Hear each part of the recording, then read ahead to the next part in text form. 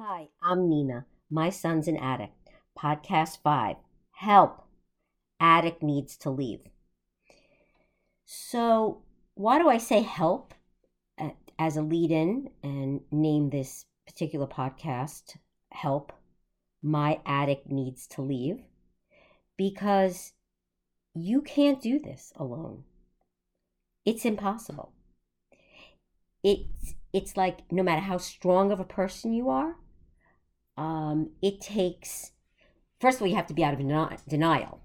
So if you're still in denial, how are you going to kick your kid, your relative, out of the house if you're still in denial and haven't come to the conclusion that this person needs major help and this isn't just a phase and this has taken over your life?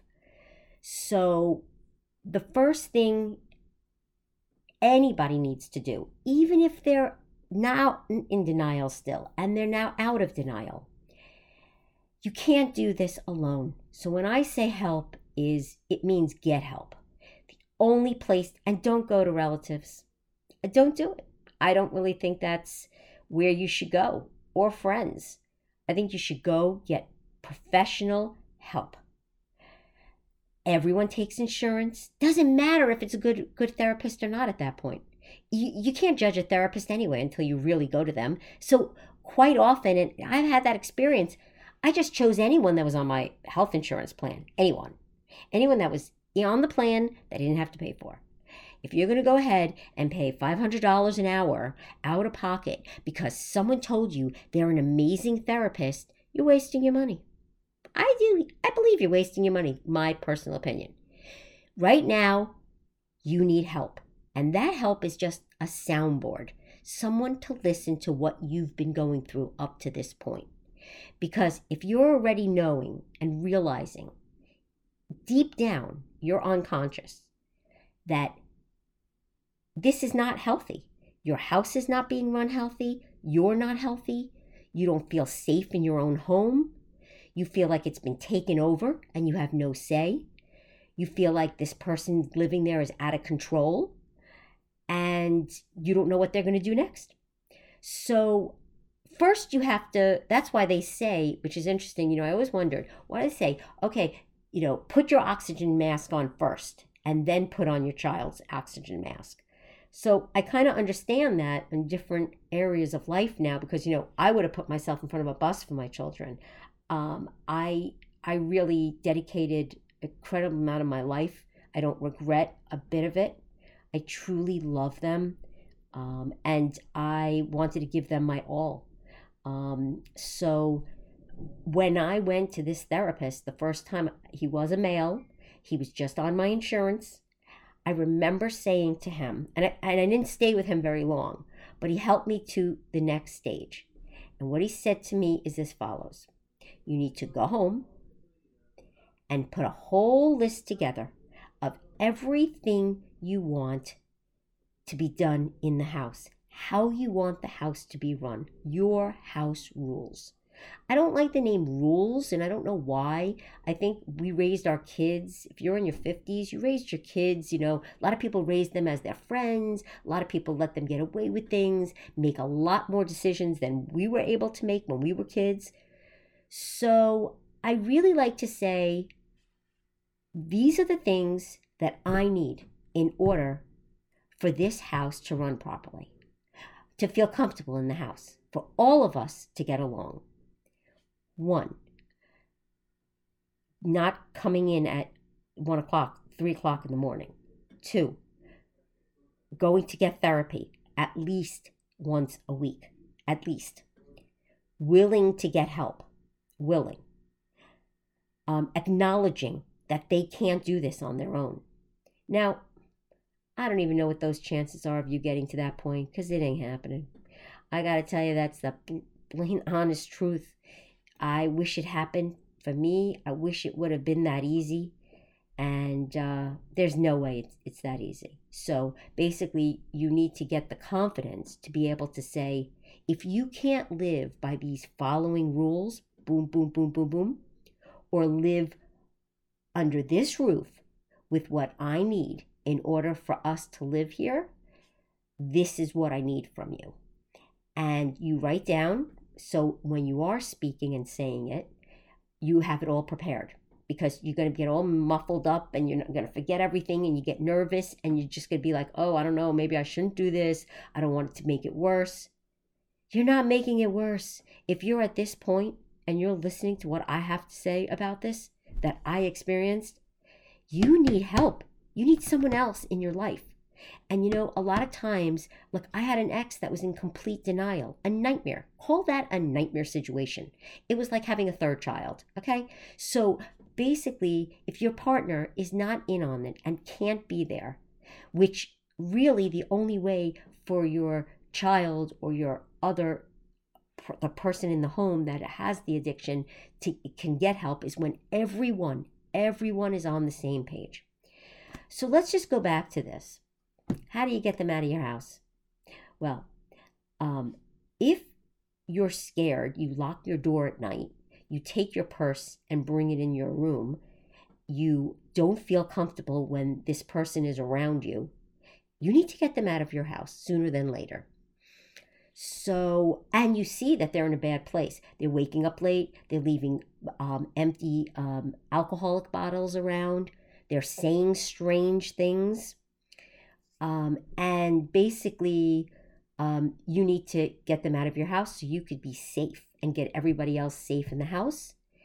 And then this other person, the addict, is going to have to get to that place in his own life or her life, whenever it is, that they need help, because you can't do that for them. So you're now writing a list out of everything you need done in the house. I need you to be home at 6 o'clock for dinner every night. I need to know that you're in getting help, therapy. I need to know that you're taking your medication that you were prescribed by your doctor to take once a week. I need to know that you're doing this, that, and the other thing. I need you to be home at a certain time. I don't want to be spoken to. I don't want to, like, in an angry, belligerent tone. And I would like to know that I'm safe in this house, and that you're not stealing from me, and you're willing to get help, because at this point you need help. They say no, or they say, okay, basically, let's go with the scenario that they're like, fine, I'm out of here. That is going to happen, so you need to prepare yourself. You need to prepare yourself, and if you leave, just walk out. You're not taking anything. Now, I say that, and it's easy for me to say it right now, because at the time when I was going through this, I couldn't say that. Although that therapist told me to do that. I couldn't. I'm a mom. I love my kids. I put little notes in their sandwiches for school. So when they'd open up their lunch, they'd see, love your mom, have a great day. And now this therapist is telling me, this stranger that I just met, is telling me the only way to take care of this is to let him walk out the door and close the door behind him, change the locks, and don't give him a thing. I couldn't do it. So he packed up, and I even let him stay 2 nights, because I was driving him to the airport like an idiot, and saying to him, you don't have to do this. Let me get you help, please. We could work on this. I'm the crazy one, running around saying lies about me. I'm terrible. I'm crazy. I'm a horrible person, a horrible mother, like nuts. So besides that, running around him, telling people all these things, and then probably believing him, because they're not looking at the signs. They're not living with him. Some people could hide it better than others. Some people, if you're around them long enough, you start saying, well, this person's acting a little weird, or maybe he's not as sane as I thought he was, or maybe he does do drugs, or that's an odd kind of behavior. So until someone around them gets to that point, they're going to stay and latch on to that specific location until they're someone brings it up to them. And when you do, ooh, watch out, because they're not going to be happy with you questioning them. They're not going to be happy with taking your advice. They don't want to know anything about it. They want to do what they want to do, and they're going to live in the house, and they're going to rule in their own way, and nothing's going to get in their way because they're who they are. Well, bottom line is, if you can't let them out without taking anything, give them a day or half a day, whatever it is, and say, okay, you have one more day, you need to get out. It is not your problem where they're going to go. They are the most resourceful people I've ever met in my life. Crazy, but true. Like, these kids can get on a plane with a piece of luggage without being charged. Yes, I've seen it. I've heard it. I've heard it before. Like, I can't even get my suitcase on the plane with 1 pound more than 50 pounds. And these kids, these addicts, are getting on planes if they're being sent somewhere, or a plane ticket to go to a rehab or somewhere. They get to the airport. Remember, nobody has money on them. They don't have money on them, and they have a bag with them. Basically, they get on the flight without being charged a bag, and I just don't know how people do it. But they do it, and they're resourceful. So don't kid yourself when I say that addict will leave the house with things or without things. You're going to change the locks. Yep, you are going to change the locks. And then what's going to happen is that person is going to go to whoever they've been smoking with, drinking with, partying with, buying drugs from, and they're going to stay there. So very rarely are they just going to be like street people yet. They're not up to that place yet. But right now, you need to focus on them out. And it's going to be hard to not know where your kid is, where they're staying, sleeping on a couch. They don't have anything. How are they going to eat? Okay, so now they're out of the house. If you could get to this place. Because I have seen so many people not be able to do it. And they think the only way to do it is to get them into rehab, which is what I thought. Oh, okay, so I'm going to get them, I just have them to admit that they have a problem. I have to get them into rehab. So I have to, with no experience, I have to convince this kid, my son, who's been belligerent, has scared me, has come in my face, has yelled in my face, had made me feel like he's going to steal from me, harm me, that I could have a conversation with this person and convince him to go to a rehab. Was not happening. I look back, there is no way, but I wasn't strong enough to just kick him out. So it was a little gradual, which is going to happen, and that's okay. Because as long as you took that first step, which is get yourself someone to speak to, it doesn't matter who it is, but you need a therapist. You need someone to listen to you. Because, your friends, your family members, see, everyone seems to blame it back on the kid, on the person that's the addict. And they're like, oh, they're terrible, and look how they're doing to you, and look how they're acting, and why are they acting this way? It's an illness. I learned that. I mean, I didn't understand why he was harming me either, but he was really harming himself. We're just taking it personally because we keep doing and they keep taking, because they're going to take for as long as you keep giving. So let's go through this. You can't get your kid into rehab because they don't have a problem and they're belligerent. They're living in your house. You're too scared, don't feel comfortable yet or confident enough to kick them out and say, sorry, you don't want to live by my rules, you're out. Lock the door, change the key, change the locks, and let him do what he has to do. When you get to that point, which is not easy, but when you get there and you change those locks, that person will leave the house. They, like I said, they're very resourceful. They'll get a friend to pick them up. They'll lie. They'll tell them, "Oh, my mom's being psycho. She's driving me nuts. My dad. I'm gonna go live with him, but I can't live with him yet." They will make up stories, anything. Okay, and especially if you're not on the same page as your husband, your siblings, your ex, it's a disaster.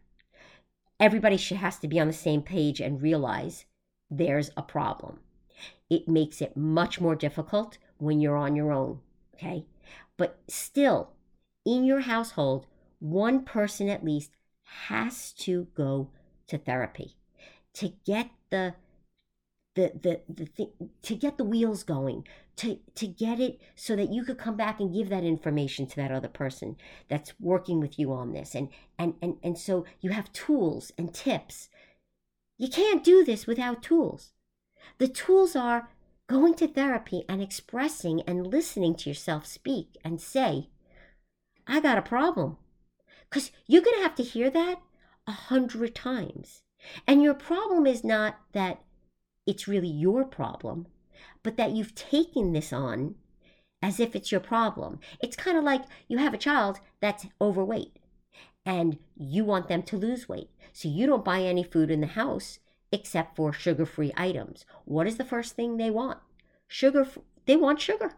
They want anything with sugar. So they go to people's houses and they eat sugar, and then you wonder why they're not losing weight. Because they don't want it badly enough. You can't want this more than the addict. That's what I've learned. I wanted it so badly. I kept saying, "Okay, I'm thinking logically." You can't think logically in these situations now. It's not logical. No two cases are alike. They all have similarities, but they're not alike. Also, how long has this kid in your home really been an addict? What got him to that place? A couple of years in high school, 2 years, gradually, had a lot of depression. You saw change in behaviors. You got to assess that with a therapist so they could give you an idea of where this person is in their addiction. Or is mental illness coming out, which I will talk about on a whole other podcast. I'm not bringing the mental illness piece into here, and I'm not going to talk about it right now and explain to you what that is. It has a part in addiction. The two almost come together at this point. Drugs today are 100 times stronger than it was when I smoked pot years ago. So I am telling you, it's laced with things. They're buying street drugs. These kids will take anything, don't care what you say. Even if you say it's not safe, they will do it.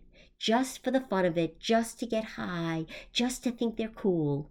So we're back at, let's say you lock the door, you change the locks, and your kid left. And it's going to kill you. It's going to tear you apart.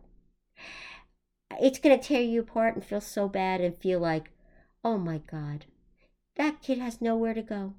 And now I pulled him out of the house." You see how this becomes so much more than just the addict's problem and what the addict actually does to the family, to every single person in the family. I haven't even discussed the siblings yet, because that's also a whole other podcast that needs its own discussion. Right now, I'm just focused on really you getting them out of the house, not living with them, because that is not a solution. And that is disaster. And you will sit years and years and years in that house if you haven't already. Because there's a guy that came to our house to do some work. And he tells me, what's the first thing? He's talking to my husband that he had lost his wife. And then he says, "I have a daughter that's been an addict. She's been a problem for so many years. And, my wife passed away. I let her move back into the home. She said things were better. She was acting better. And then things got worse again. And I kept getting her into therapy and getting her into rehab and then paying for her to get out, to get into a halfway house and spending money on setting her up again in an apartment and trying to figure out things. So I would give her money for a while and not make her have to go get a job because she felt she wasn't capable of getting a job. And then I kicked her out again of the house, and then she came back into the house. I let her back in because she had nowhere to go. And, well, if you listen to what I just said, any person on the outside, and when you're going through it, I don't care if you're a therapist and you're going through it, you can't handle this on your own. You can't even think that way because you're in a whole other survival mode. So basically, from the outside, listening to this, you could think clearly and say, wow, this does not sound right, and this is not good. So basically, you get the kid out of the house. Let's just say you finally got him out. I don't care if it's 10 years, 20 years later, 30 years later. I've heard them all. Finally, you got them out and you kicked them out. You might have felt like you had to move out of your home, really, literally, to just in order to get that confidence. I know someone that had done that. These people were dealing with this kid for probably 8 years. In denial, understanding the seriousness of it, even Baker acting them at one time, which is another discussion, calling the police on them, still let them live with the grandparents, stole all the medications, still let them go back and live again with the grandparents instead of their own home. What are you doing? Just putting it onto someone else, okay? Just putting it onto someone else. And especially an older person, they have no clue. You're talking about people that didn't experience the severity, the amount of addictions today compared to many, many years ago, and the way people dealt with it is just very, very different. I don't care if you're rich or poor. I don't care who you are. You are no different than anybody else in this situation. And you know what? No money in the world is going to help you throw your kid out. No money in the world is going to help save your kid. Nobody. But your own kid. And it's amazing how it takes years to get to that place. And I know it's like, that's why when you go to therapy, you feel you're like, okay, if I do this, I'm going to get that result. But the problem is that you'll never get that result because it's a lifetime of results. Some better than others, depending on the time of the life, where you're at in your life, where the addict is at in their life. And it's always going to be there. So from the beginning, the understanding of getting your kid out is a huge, huge undertaking. And it's scary, and it's sad, and it's lonely. And how do you talk to people about this? And how do you go on with your life? Oh, you go to work tomorrow. Oh, you go out with your friends for dinner. Oh, let's double date. Okay, well, we'll go out Saturday night. And what do people talk about? Their kids. They talk about their kids, what they're doing, what college. Or they're not going to college. Their disappointments, their happiness. Most people, that's what we talk about as you get older. There's not, that much in common unless you play tennis together, or you play pickleball together, or you play cards, or you play mahjong, but still, all the conversations come up. Oh, your child just got engaged. Oh, your child is graduating. Oh, that's amazing. They just got into grad school. Oh, your kid is, does anybody ever say, yeah, my kid is home. They sleep till about 4 o'clock every day. They finally come out of their room. They go into the kitchen, get food, and go right back into their room again. Then they seem to wake up like bats at 12, 1 o'clock in the morning, and you hear them scuffling around, or maybe even hear them leave the house and then come back at 5 o'clock in the morning. Okay, who's telling that to their friends? Who? I'm not. Because first of all, at that point, I was too scared I wasn't mature enough to handle the situation. I wasn't. And I had no clue what any of this meant. None.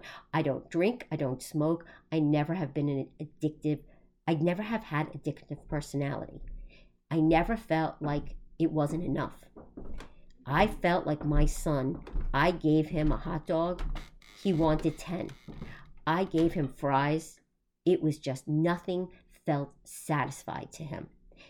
Food, things we were doing, activities, whatever it was never enough. And you know, it's funny because as you get older, you could sense energy, because energy in people around them, you get a sense of, if they're uptight, if they're happy, if they're sad. Let's face it, you could be the nicest person in the world. No one could know what's going on in your home, that you're basically hiding your child and allowing them to hide out in your home when all their friends are out of the house.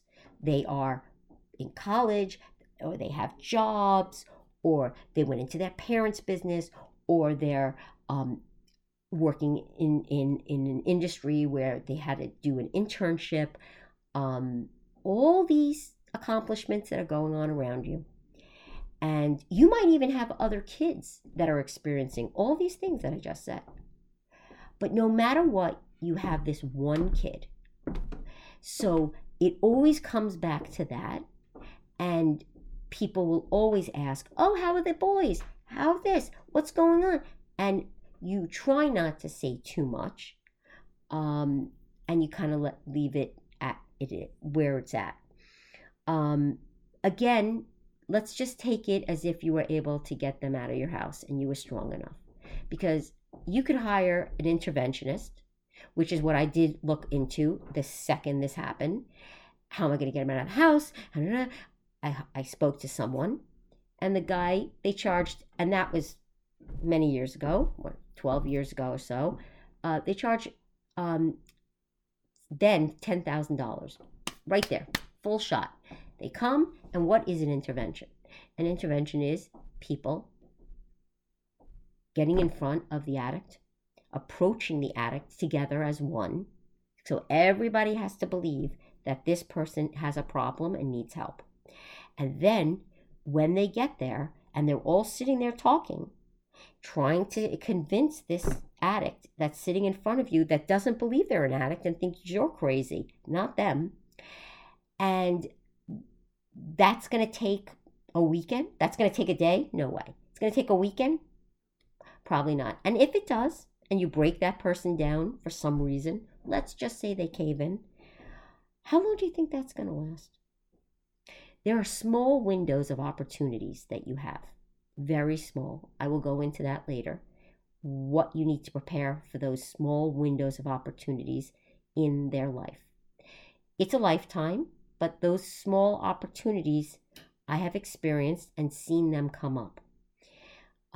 If they're handled properly, then you could potentially get to this addict to a better place. But if not, then once again, it's just the full cycle of them being able to manipulate you, manipulate anything around them. So you got this kid out of the house. Let's just leave it at that. At this point, you were able to lock your doors and get them out. You were strong enough to know you didn't care where they were going. It was too disruptive to the family already. It was just out of control. Fine. So it typically takes 30 days. You won't hear from this kid. You'll be, in your mind, you'll be so sad. You know, I always was a workout person. I like to work out. It kind of like makes you just kind of get your aggravation out, your sadness. It does that for me, not to everyone. Don't start eating and think that's going to solve anything, okay? So the last thing you need to do is get unhealthy, okay? So be exactly who you are and true to yourself. And you know what I had to do? I was like, who am I? I lost myself in this. Like, I had kids, I raised them, I put 150% in, and I got smacked in the face. And it's like, I didn't know where to go from there. I didn't even know who I was anymore because I was so into this whole um, up and down and this way of life with the addict that I couldn't even see myself anymore. I didn't even think I meant anything, which is really, really sad because I spent way too many years not taking care of myself. And I'm sad about that. I'm sad that I didn't um, look at relationships better back then, that I didn't try to build another family unit um, after my ex and I split when the kids were younger. This is not because of divorce, so take that out of your mind. This is not because you were yelling at each other in the house. Take that out of your mind, okay? This is nothing anybody has done. You can't do this to somebody. They do this to themselves. We make choices. Do you want to go left or do you want to go right? There might be a parking spot left, but there might be a parking spot right. You just don't know, right? So we take chances, okay? We take paths in our lives. Do you want to go with the kids that are fun and hyper and mischievous and have a personality that's like making everyone laugh and feeling good? And okay, not so serious about their schoolwork, but serious, but not so? Or would you rather your kid be with kids that are stable, that have their maturity intact at a younger age and know more about what they want to do, how they want to act, what's important to them? And then at that point, when they know what's important to them, they will be able to help themselves. And when they help themselves, they really will be able to start their journey on getting better, whatever that's going to look like, however unstable that's going to be. But that's why intervention just makes the family feel more comfortable knowing where the person is, hoping and praying that what they're doing, what they want so badly, this person, this addict, will go along with it and they'll get better. But I've learned and I've seen that it solves the problem for about 30 days. And if you're lucky, 60 days or 90 days, depending on how long they do stay in that rehab. So I'm not quite sure if that's really the right path to take. I don't know if there's a right and a wrong because it's about the impact it has on the people around the addict, what their needs are. Because you need to get the kid out of the house. How are you going to do that? You got to get someone to help you. You can't do it alone. And you try to get them out and you give them ultimatums, but then you cave in a lot.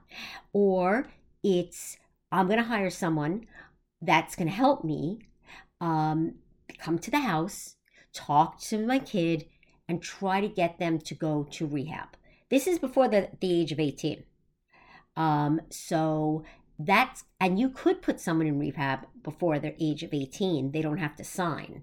But once they're 18, they could check themselves out and they are done. I think the key is to get them out of the house as quickly as possible. And they are not to come back. They have to get better. Now, in my scenario, I was in La La Land.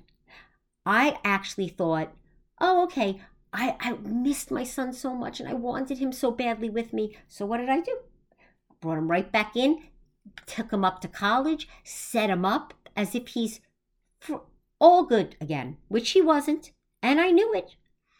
But it's like you put them somewhere and you think, okay, it's not your problem, but it is, but it's not in front of you. And at least I got him out of the house and, you know, he'll find his way and he'll get better. But when you think about it, stop putting what you want for this person into play. I wanted that for him. I wanted him to go to college. He was a genius. He still is a genius. It was like a shame. You have this super smart person, and they don't want to use their gift that they were given to make their life a little better. But that's not to mean it's important to them. It was important to me.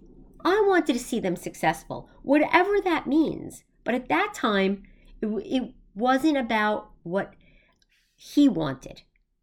It was about what I felt was the best thing for him. Okay? So I set him up, even though he was still not there. And by Christmas time, okay, by Thanksgiving, it was Thanksgiving, he was already going to save the world. He was hallucinating. I don't know what it was, but I knew he needed tremendous help, and I was freaking out. I said, my father was with us for Thanksgiving that year. He looked at me and said, this kid is off his rocker. And so basically, he left. I told him he needs to get out of the house. He needs to get help. He refused. No, I'm not doing that. I said, well, then you got to leave. Again, I let him take stuff with him. That was not cool. I should have just let him go. He went up to his apartment in Florida, in school where he was going. And basically, I had to find someone to replace him. I'm spending over $1,000 a month just on the apartment, his room, and what about everything else? So I had to go up there, clean out all his stuff. He moved into with this drug dealer, and basically it took me about a month and a half from then, to find a rehab, to figure out what the next step was. When he started selling his things, giving away his cat, always bringing in an animal as if he could take care of himself. And then think about the up and down with that, like how sad it is when you lose something you love, and to anybody, it doesn't matter if they're an addict or not. And then here's someone who's taking in a straggler from the street, an animal, and then has to give it away to anyone, because they can't even cope with themselves. So basically that happened quite a bit through the years, but at this particular time, we did get extremely nervous when he started selling his items, selling his belongings, living on a couch with literally a garbage bag next to him. Yes, a garbage bag. So at that point, I called up a lot of rehabs, a lot of different places, and some would say to me, $25,000. And and then it's another $25,000 at the end of the 30 days. I'm like, what? Like, I didn't even know what to say. So the first time I paid out of pocket with rehab, he went to a place that I had found online that was a lot less expensive. I cannot remember the exact amount, so I don't want to say. It was a newer rehab. And basically he was over the age of 18, so he wasn't going himself. So what did I do? Because my other son was telling me that this kid is sleeping on a couch in someone else's apartment, the 4 roommates, and one of the roommates is a drug dealer, and the others aren't, but they want him out. So during this time, my other son would be calling me and saying, look, he's, my friend that's a roommate in there, he's freaking out. My brother won't leave the couch, and this is just horrible, and he's doing drugs all day, and he's sleeping till late, and he's up all night, and this is really bad. Okay.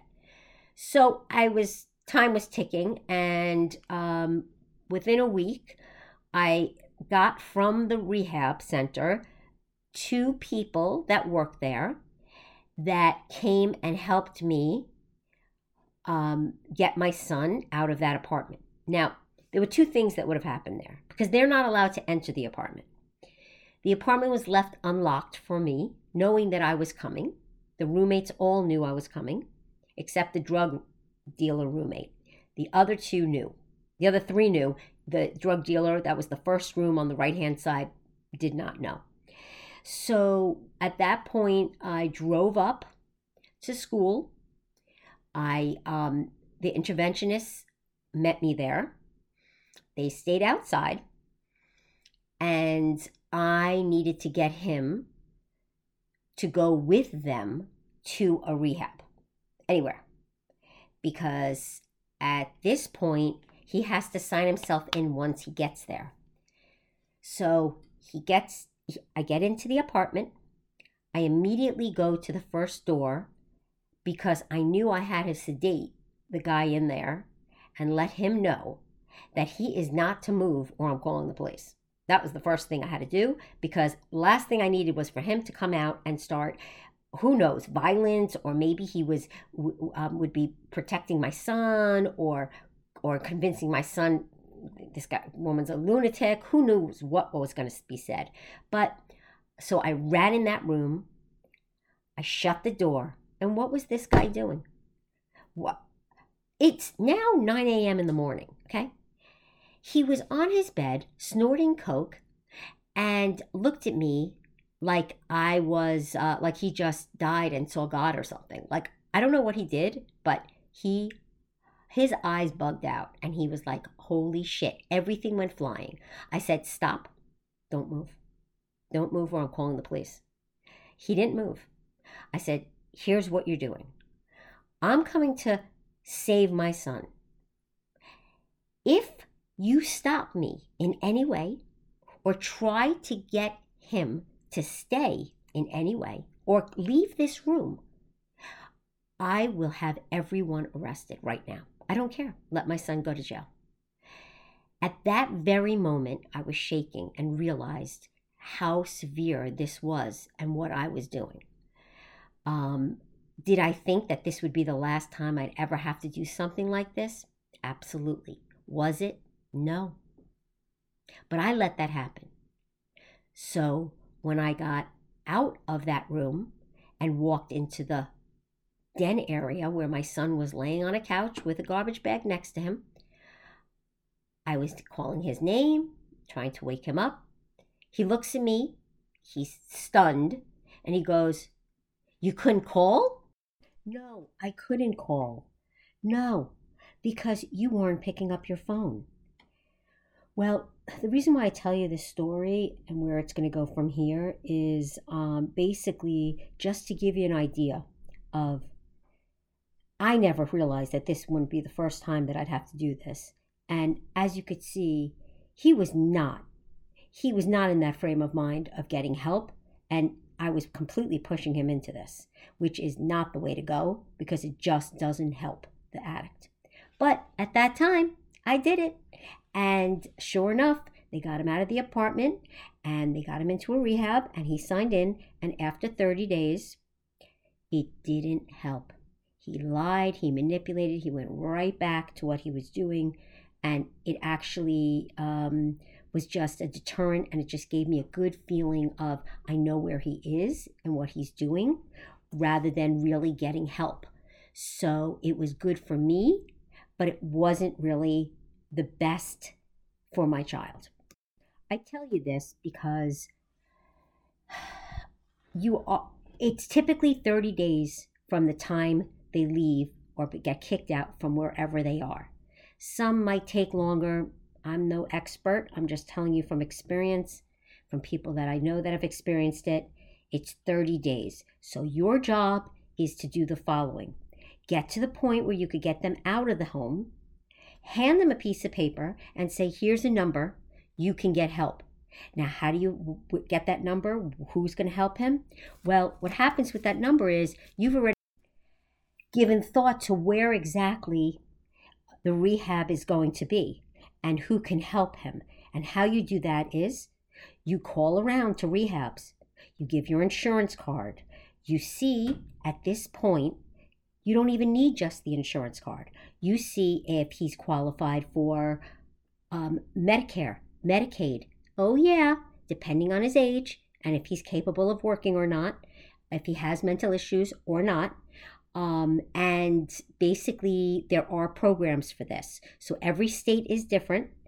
And when you are looking for a rehab, it's not about, Oh, do they have a pool? Oh, is he going to get the right food? Ooh, what kind of food do they feed him?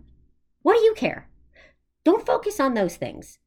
Focus on where the rehab's going to be and where he would go after the rehab. Because he's not coming back to your house again. That's done. That's done, unfortunately. I know it's hard to believe that, but yes, at this point, I'm telling you, it's done. So once you get him out of the house, you need to find him and figure out where he's going to stay. Now, usually it's a halfway house. Those are the best because there are other people in his situation and there are people that kind of monitor what's going on and they do drug testing. So it is a good start. And I would say that's where your head should be at this point is finding the information on the rehabs, either close by, if you want one that's hour away, 2 hours away. If you find one in a different state, look and do some research on that. I did the research and I wanted to stay in the state of Florida because that's where I was.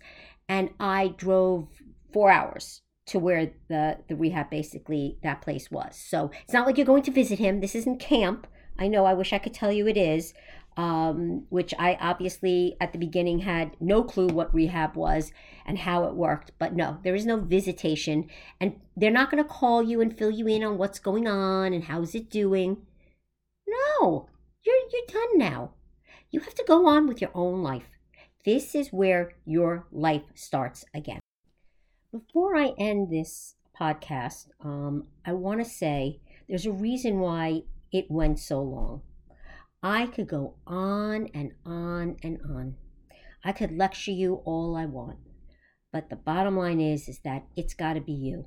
No one could convince you to do this. And it's the hardest thing you're ever going to have to do in your life. And probably the most traumatic. Because this is something you've never thought you'd have to do in your life. And how are you going to do this? And how are you going to get through it? And that's why this disease is a family disease. It's not just the addicts.